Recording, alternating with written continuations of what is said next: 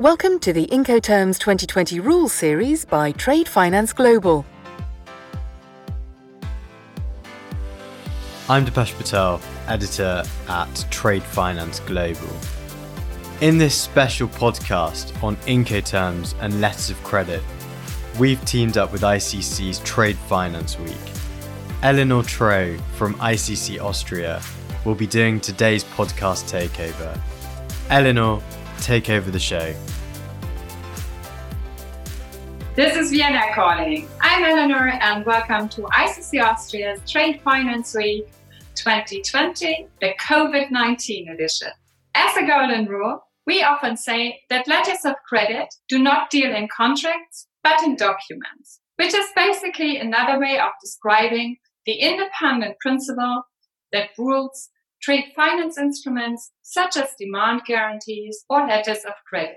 However, some of the documents, for example, transport documents, such as the bill of lading, a beneficiary needs to present are directly linked and a direct result of the underlying contractual relations. To allocate costs, risks, and tasks of a transport in an international commercial transaction, parties, more often than not, rely on the ICC Incoterms rules, which have been recently updated.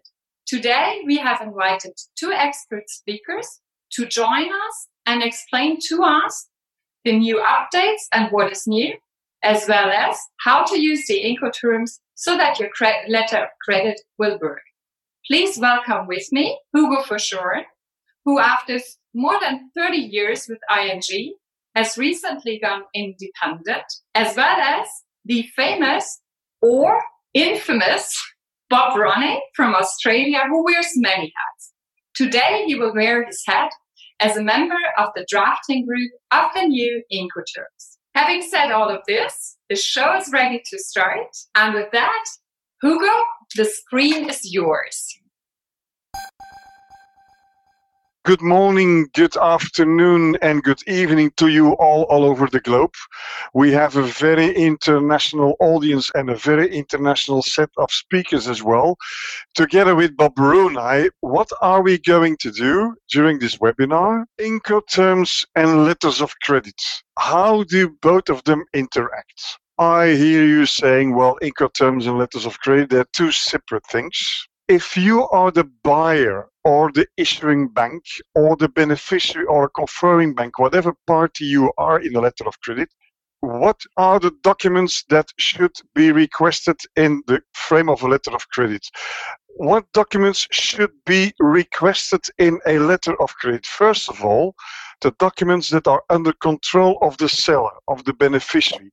The beneficiary should be under control. I mean, he can draw up his invoice, and he can get transport documents if the carrier acts on instructions of the seller of the beneficiary, because otherwise it's out of his hands. What other documents should be requested? Well, documents the buyer needs to take delivery of the goods. And the buyer needs to fulfill other obligations such as clearance of the goods, import, duty regulations, etc. These all can be documents requested under letter of credit. And also, the requirements of a documentary credit should also follow the logic of the trade terms that are used in a sales contract. For example, it is not logic, as we will see later on, to request for a bill of lading, an airway bill, or a transport document and issue a letter of credit with an ex-works contract. The same goes with the D terms, where the delivery is made at buyer's side. You can have, as a beneficiary, you can have the documents, but who will need the documents? We'll get to that later. If you have a look at free carrier and FOB, free on board, and freight prepaid, is that logic? Or freight collect with CPT and CFR, is that correct? We see many illogical things in some letters of credit. Some banks do offer logical checks in their platforms used by clients to apply for the issuance of a letter of credit. So if you then request for a bill of lading an FOB terms and freight prepaid, the system will warn you, is that correct? That is already going very far, but it's a good solution. If Incoterms rules foresee arrangement of transfer by the buyer, like it is the case with free carrier, free alongside ship, or free on board, well, the seller is not the shipper. As far as letter of credit is concerned, that's not a problem because there's one of the articles that says that the shipper on a bill of lading should not be the beneficiary. But will the seller be able to obtain an on-board bill of lading in case of free carrier or free alongside ship, where he does not deliver the goods on board? What if the buyer is not able or willing to arrange for transport? Suppose he went bankrupt, he will not arrange for transportation, and you will be stuck with your merchandise as a seller. Your merchandise will be stuck in the port, you will not be able to deliver them. Deviations are foreseen in FCA, FAS, and FOB. See Articles A4 of these Incoterms rules to cater for this, but they're possibly rather awkward. Well, will the buyer always be aware of the problem and instruct the seller to take care of the transport? Perhaps I got the impression that most buyers do not understand, well, why do you want to take care of transport? Because it's my task to do this. And will the buyer be able to pay charges and expenses? And that's where the problem starts. Because if you as a seller say, well, perhaps I don't know, I don't trust my buyer entirely, he might be in a bad shape, I'll take care of transport myself. Well, you will see that many forwarders or carriers will know this as well, especially when your buyer is a well-known counterparty. Will say, well, I'm not delivering or I'm not transporting goods on a freight collect or a freight payable at destination basis because I'm not quite sure whether I will receive my freight charges at destination. An on-board bill of lading. In principle, you should have an on-board bill of lading unless the credit says otherwise, but I haven't seen that much credit which cater for a received for shipment bill of lading. In principle, only the seller's obligation with FOB, CFR, and CIF. With free on board and CFR, CIF, the place of delivery is indeed on board of the vessel. Incoterms 2020 also foresee an on-board bill of lading with free carrier to cater for this problem. See Articles A6 and B6. But it's a bit awkward, and certainly what we see with container shipment, free carrier, CPT, and CIP are more appropriate because there the delivery is not on board. The delivery is made when you hand over the goods to the carrier. Many letters of credit stipulate container shipment and free on board CFR and CIF. This is problematic, I know. And I know of many banks that have tried because the problem arose for the first time with the introduction of Incoterms 2010.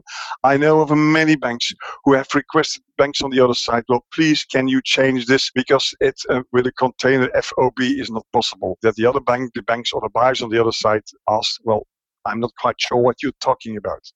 You cannot deliver as a seller, you cannot deliver a container on board. The best thing you can do is deliver a container at a container freight station or container yards in the hands of the carrier, and it's the carrier who will put the container on board. So you will not be able, under normal circumstances, to have an on-board bill of lading. What we see is that in a lot of cases, people try to find a solution and the carrier says, okay, I will give you a receipt for shipment bill of lading, where the container is effectively on board. I will add an on-board notation to that, or I will give you an on-board bill of lading. But this is no guarantee. Your delivery is when the container is handed over to the carrier. Nothing less, but nothing more. Insurance documents are only appropriate with CIP and CIF, where an insurance is to be taken care of by the seller. The requirement for an insurance document with other Incoterms rules is perhaps a drafting mistake. If you see a letter of credit with an FOB delivery term and requesting an insurance document, well, this is probably a drafting mistake. On the other hand, no request for an insurance document with CIP and CIF is probably a drafting mistake as well. And remember, there's a possible conflict between CIF Article A5 and UCP Article 28H. I'll tell you why. Most letters of credit will require an all-risk coverage or describe it in such a way that it boils down to an all-risk.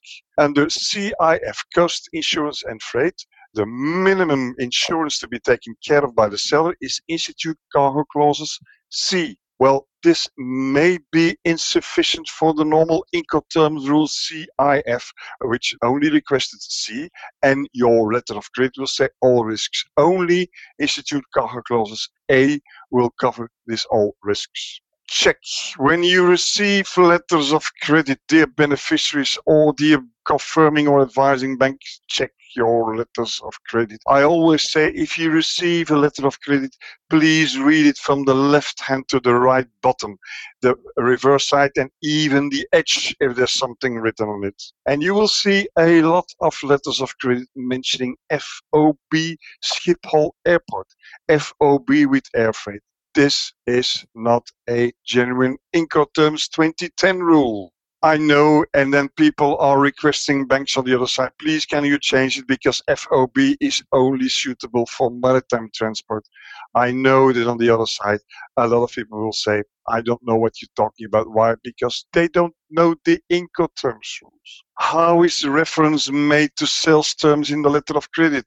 Just C and F is not a valid mention under Incoterms 2020. CFR plus place plus Incoterms 2020. That is the only valid way in a letter of credit to refer to Incoterms.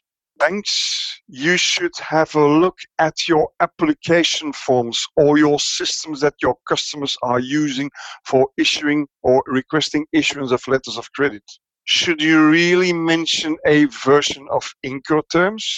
I mean, I know of banks that since the 1st of January 2020, they mention in their standard application forms Incoterms 2020. Well, you're not obligated to use Incoterms 2020. You can still have contracts under Incoterms 2010.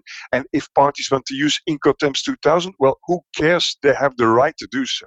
So perhaps my advice would be do not mention any Incoterms rule at all and leave it open for buyer and seller to have their input and leave it open for the buyer to tell you, well, this should be Incoterms 2020 or this should be something completely else. They have the right to do so. But if your customer requests you, what should I use? Well, of course, you can say, well, the best thing you can do is use your Incoterms 2020 rules. Why? Because then it's standardized. Everybody knows what you're talking about if you're telling FOB.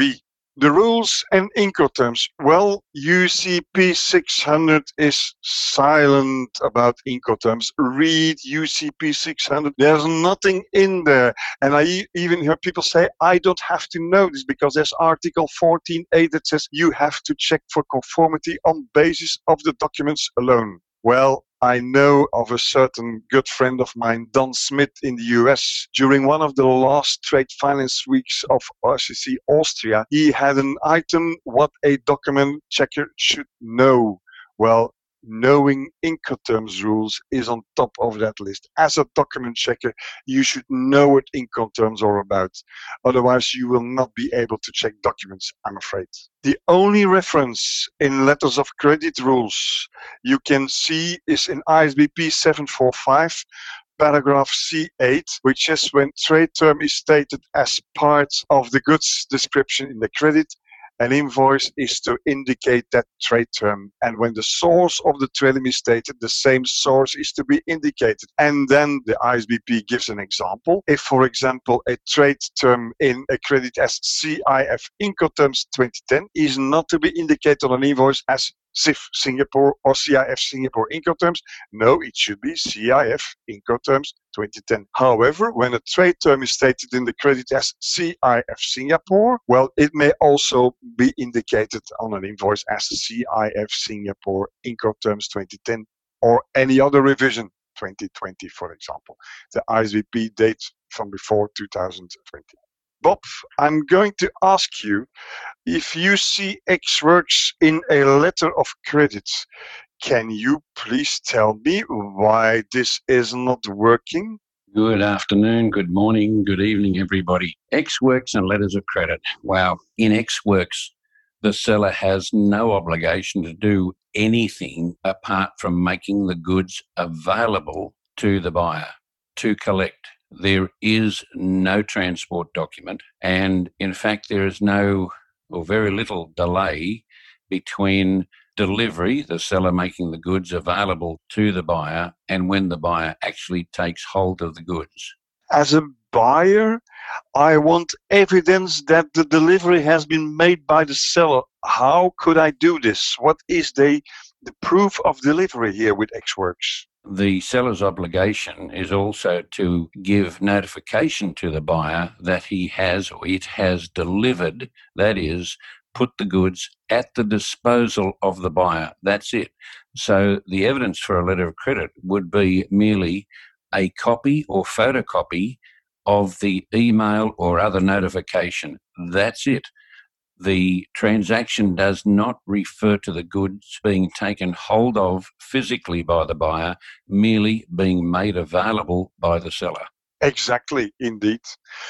How would this work with free carrier CPT or CIP? Slightly different problems, but somewhat the same. In FCA, the seller has two options. Either A, to put the goods on the carrier's collecting vehicle, which may well be packing them into a container, or B, the seller themselves delivering the goods to another party, which would typically be the buyer's carrier, and the goods not unloaded from the truck. So when that seller's truck arrives into the container yard or container freight station, then they have delivered even before the buyer's carrier removes the goods from the truck. However, there is no obligation on the seller to do anything beyond that point. They have no idea when the goods, especially if it's LCL, will be packed into a container, or possibly even what vessel those goods will go on. They will normally never see a bill of lading, which brings us to B6. B6 was an attempt to clarify the issue, because I'd pointed out in the drafting group discussions that sellers require a bill of lading, an on-board bill of lading, to work simply with a letter of credit. So this came up as a suggestion, or as an idea, and it ran. It has many problems, though, because yes, the buyer, if agreed in the contract, and anything at all can be agreed in the contract, because the seller and buyer always have freedom of contract. But if agreed in the contract, then the buyer must instruct its carrier to issue an on-board bill of lading to the seller. Okay, logically, that on-board bill of lading can only be issued after the goods are on board.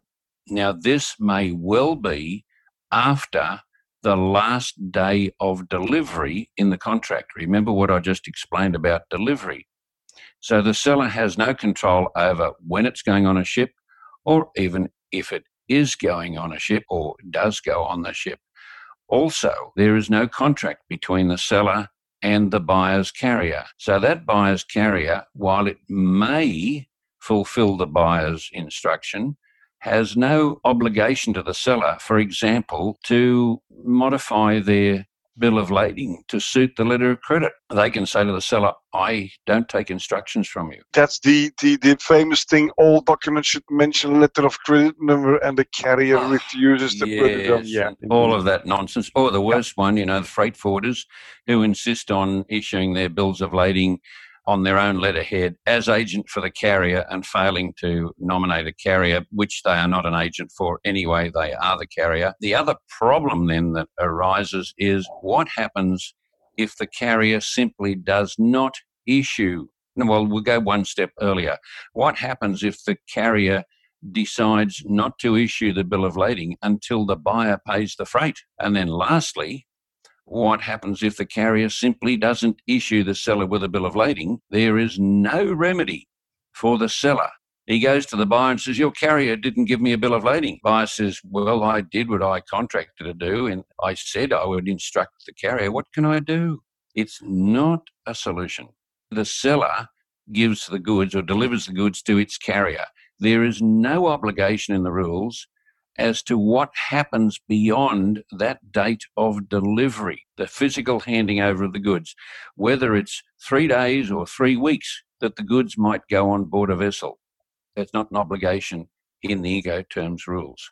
And indeed, in coming back to the FCA, where the shipping company says, well, I'm not going to deliver a bill of lading that the freight charge have been paid in these times of increased commercial risk and increased country risk, well, this should be a warning light.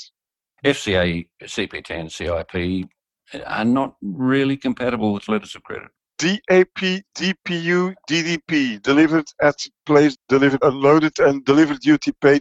Well, what is that? I mean, I see letters of credit using the D terms. Why can't I do this? It's very convenient. I control as a seller. I control everything. I pull the strings. I'm responsible for delivering the goods until the final place of destination. What is the problem then? Or almost the final place of destination. That's what I want, isn't it? Yes. But if you were to ask, my advice is run a mile from the D rules. The D rules started out really as an intra-Europe concept. Great for road transport, wonderful. But the moment you go cross-ocean transport, they tend to have problems. So let's look at DAP, delivered at place. The Incoterms rules are remarkably silent on what that place might be. And I've just finished drafting up the revision for the ICC of the ICC Guide on Transport and the Incoterms 2020 rules. And I changed the process. I have actually gone through and defined delivery in all the rules. And when I got to the D rules, it got crazy, because you then have to look at the different modes of transport at the other end.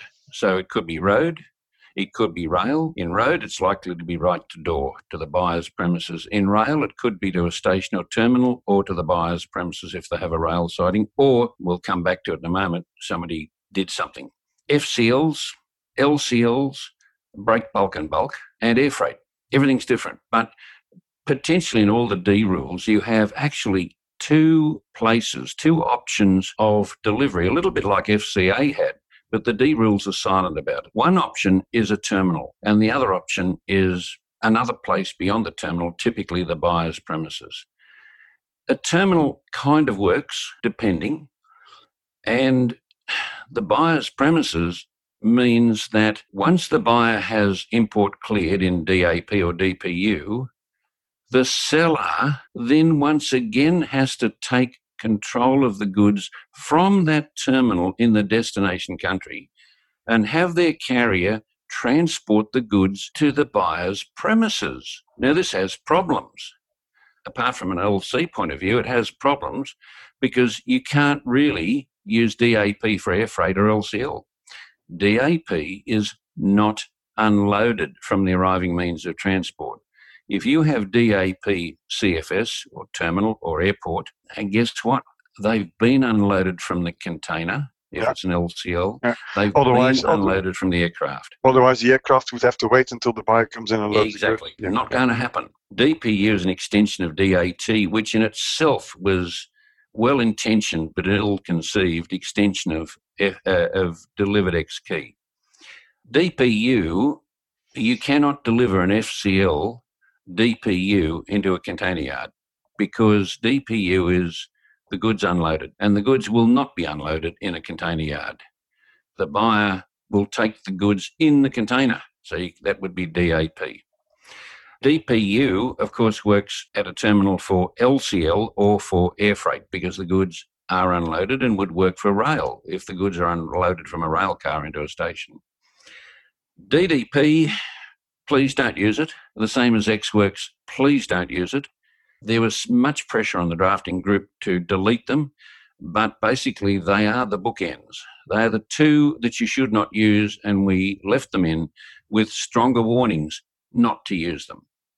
DDP requires the seller to import clear the goods, and again has those two places of delivery. I should mention in DPU, by the way, consider this. If you were selling DPU buyers' premises in an FCL, not only would your carrier have to collect the container once the buyer has import cleared them and take the container to the buyer's premises, then your carrier also has to provide labour and equipment to unload that container, the goods from that container, in the buyer's premises, which brings in all manner of potential problems, insurances, labour laws, liabilities, security, you name it, illegal labour, forklifts blowing up because they're not mechanically worthy. Yeah, all problems. It's horrible, horrible. Back to LCs. How do they work?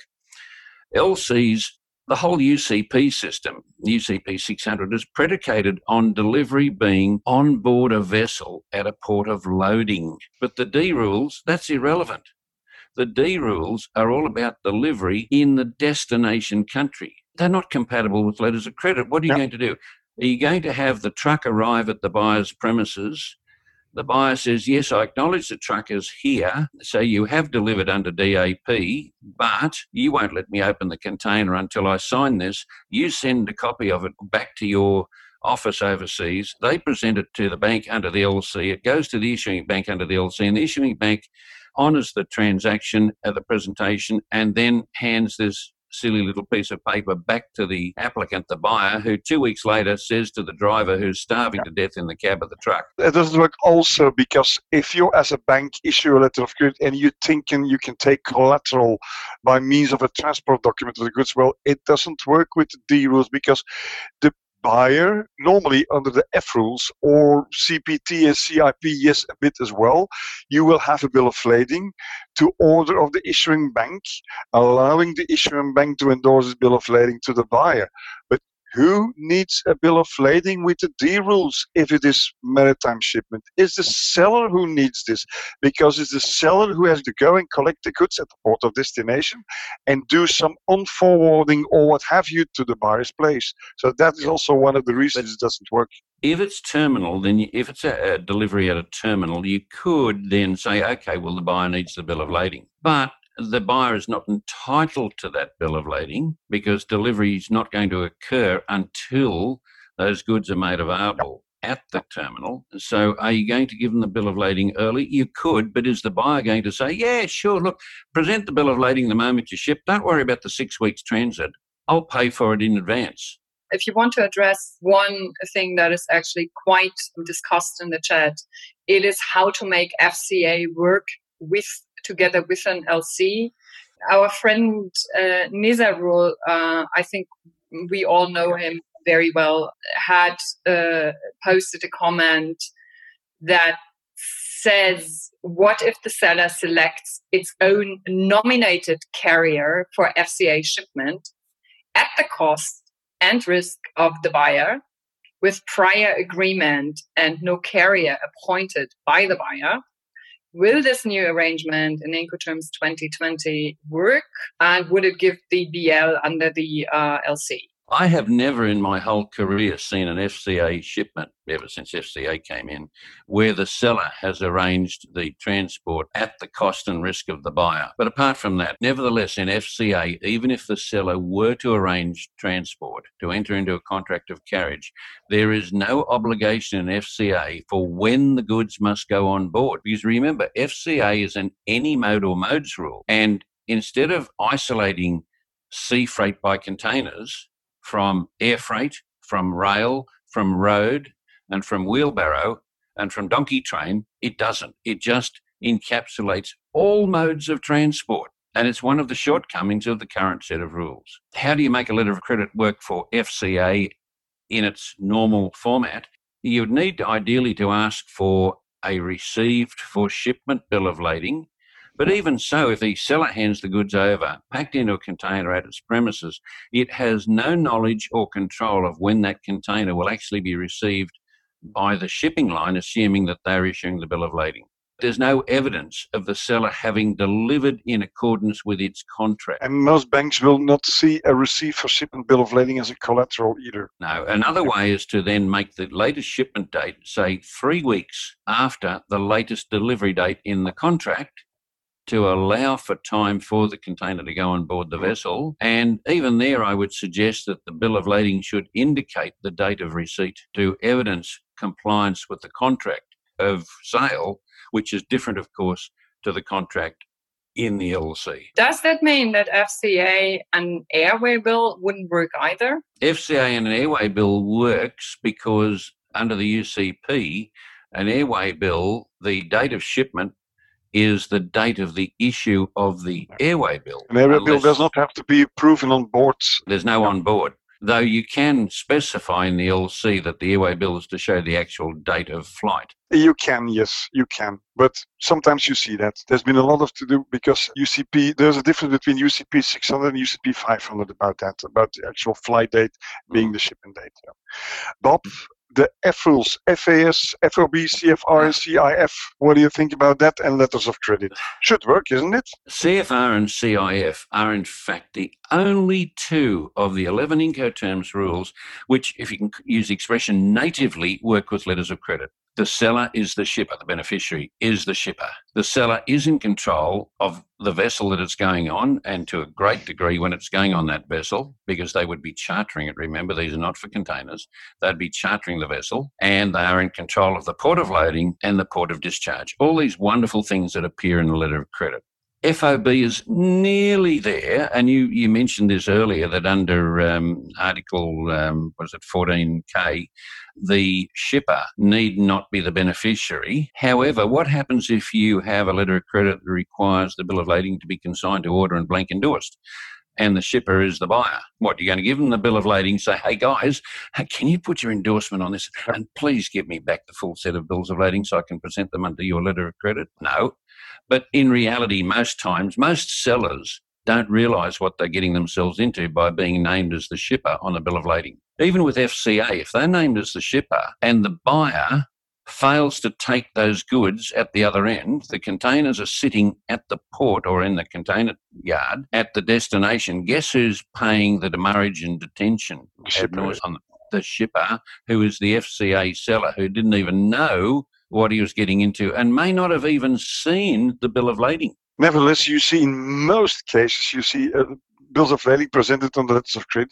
You have the seller as the shipper, the beneficiary as the shipper, because most people think it should be that way on the letters of credit. Now, let me just mention that FOB, CFR, CIF for grain shipments will allow containers because they are under GAFTA rules, which exclude not only Incoterms, but the Vienna Convention, the CISG. You will see them, but I have seen so many LCs over the years for grain saying CFR, X number of containers, Incoterms 2010. No, they're GAFTA. But the banks have made an assumption that they're Incoterms 2010 just because somebody says CFR.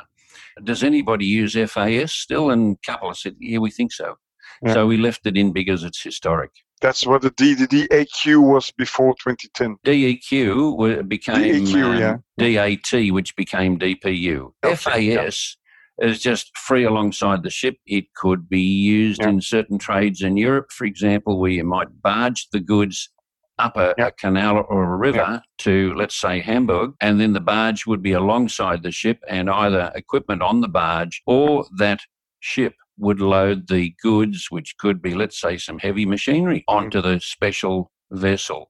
Yeah, it works in those cases. Whether that would be under letter of credit or whether there's a need even, and this goes the same thing with DPU, whether there's a need to have three letters, or you would have, these would be high-value items, and you'd have lawyers poring over these things, putting everything everywhere, and they would detail exactly what the obligations of both parties are. Indeed. Thanks, Bob. Well, we got two nice cases to show to you. This is based on real examples. We have this letter of credit for the purchase of coal by a Chinese buyer from a South African seller. And that letter of credit requires the presentation of an invoice showing DAP Incoterms 2020 DAP Anshan People's Republic of China, and an full set original bills of lading showing the loading port, which is Bay, South Africa, and the discharge port, Dalian.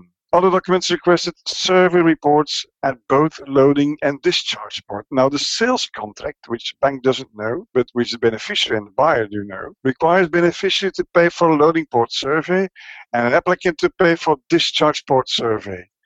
Well, what could it be the problems here? How many would you like? Yeah, how many would you like? Indeed, I see already two main problems. Well, in times of risk, it might be that the buyer, the applicant, is in a bad shape. He will not pay for the survey at the port of discharge, and the beneficiary will not be able to present all documents. It will not receive the money.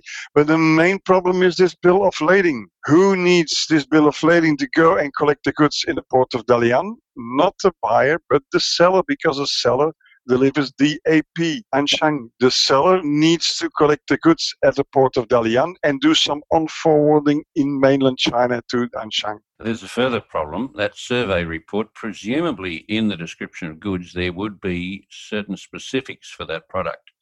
And it would be expected that the survey report showed that the product agreed with or exceeded those qualifications, those specifications.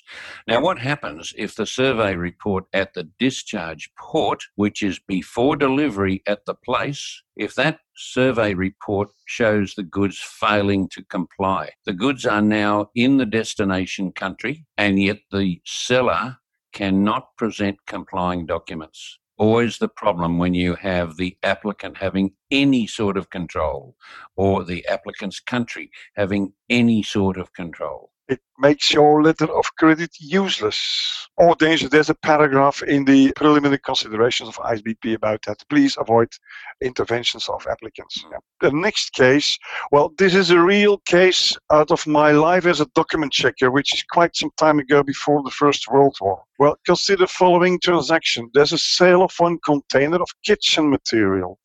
Glass, chinaware, utensils, kitchens, equipment, etc., from Hamburg to Casablanca. The buyer in Morocco was a hotel chain that wanted its kitchens to be equipped with that new material.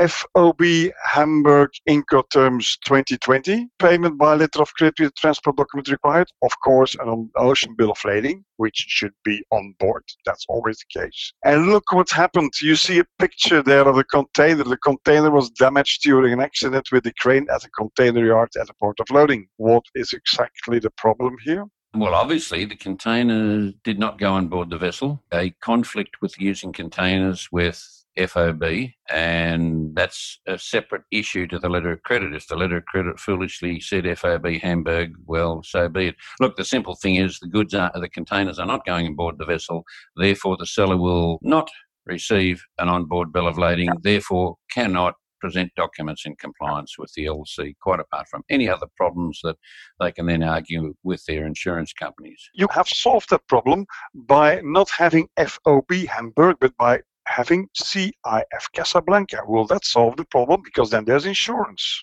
Nope, because it won't go on board the vessel. Your containers will not go on board the vessel. You will not get an on-board bill of lading. You will not be able to comply with the LC, even for CIF or CIP. Why? Because your insurance only covers from the port of loading to the port. No, I'm just saying the containers won't be loaded on board the vessel. They're damaged. Okay, that's it. Goodbye. I think, Leo, we open for more questions. Now, what I found interesting in this chat is that next to the FCA debate that we, I think, already addressed, there's an interesting debate going on, and it's probably more of a practical side. How can a bank address the problem that somebody is insisting, the client is insisting on an Incoterm that probably will not work with the letter of credit? So what to do then? Of course, you could, and it ties a little bit in with, also ties in with a discussion that I wanted to attempt with you guys as well, with where do we find proper sources on information of Incoterms. But let's assume you find yourself in a position where the client insists on something that you may found either completely unsuitable or not entirely ideal. How does one address that, and how can we send those people into educating themselves? What would you do? First thing, do not look at any charts put out by freight forwarders on the internet. I have not seen one of them yet which is 100% correct. They are all incorrect and or misleading. The Incoterms rules do not lend themselves to a cut and dried chart. As I said before, these D rules have so many variations, you just can't do it. And I've had somebody email me yesterday wanting me to endorse their YouTube training thing, and I said, I can't, it's full of mistakes. And they had a chart, and just because it's somebody's risk, they equated that with insurance. There is no obligation for insurance except, believe it or not, in the two rules which have a giveaway, they have the I in the middle. In other rules, there is no obligation for insurance from either party to the other party. So how do banks educate their clients? The problem we really have, here I'll be blunt, is that we have two ICC commissions which don't really cooperate. And when I said to the drafting group members, the other drafting group members, these don't work with letters of credit, it's not how the banks do it, the answer was the banks will have to change. It's not going to happen. That's what I heard when I was in Paris, the introduction of Incoterms 2010, when the problem with containers and the maritime rules came up. And we said, well, we banks, we need these bills of lading as collateral. That's the core of trade finance. And the lawyer said, well, banks should stop asking for letters of credit. That's a simple answer we got. And this is still not solved. Now, coming back to that, as a bank, you could do a few things. First of all, you can try to educate your customers. Say, well, if you do this, this might be the consequences. If you have people on board in your bank that know the Incoterms rules very well, you could be able to do this. The second thing is, if you have a weapon in your hands as a bank, you're issuing a letter of credit, and depending on the status of your customer, the applicant, you might need some collateral. Well, if, for example, you have a letter of credit with a DAP Incoterms rule and no document or no suitable document at all, you might say, tell your customer, well, I don't have a collateral over the flow of goods in this case. So either refuse to do this or use more of your limits, or I have to increase my risk fee for issuing a letter of credit. That could be one of the solutions.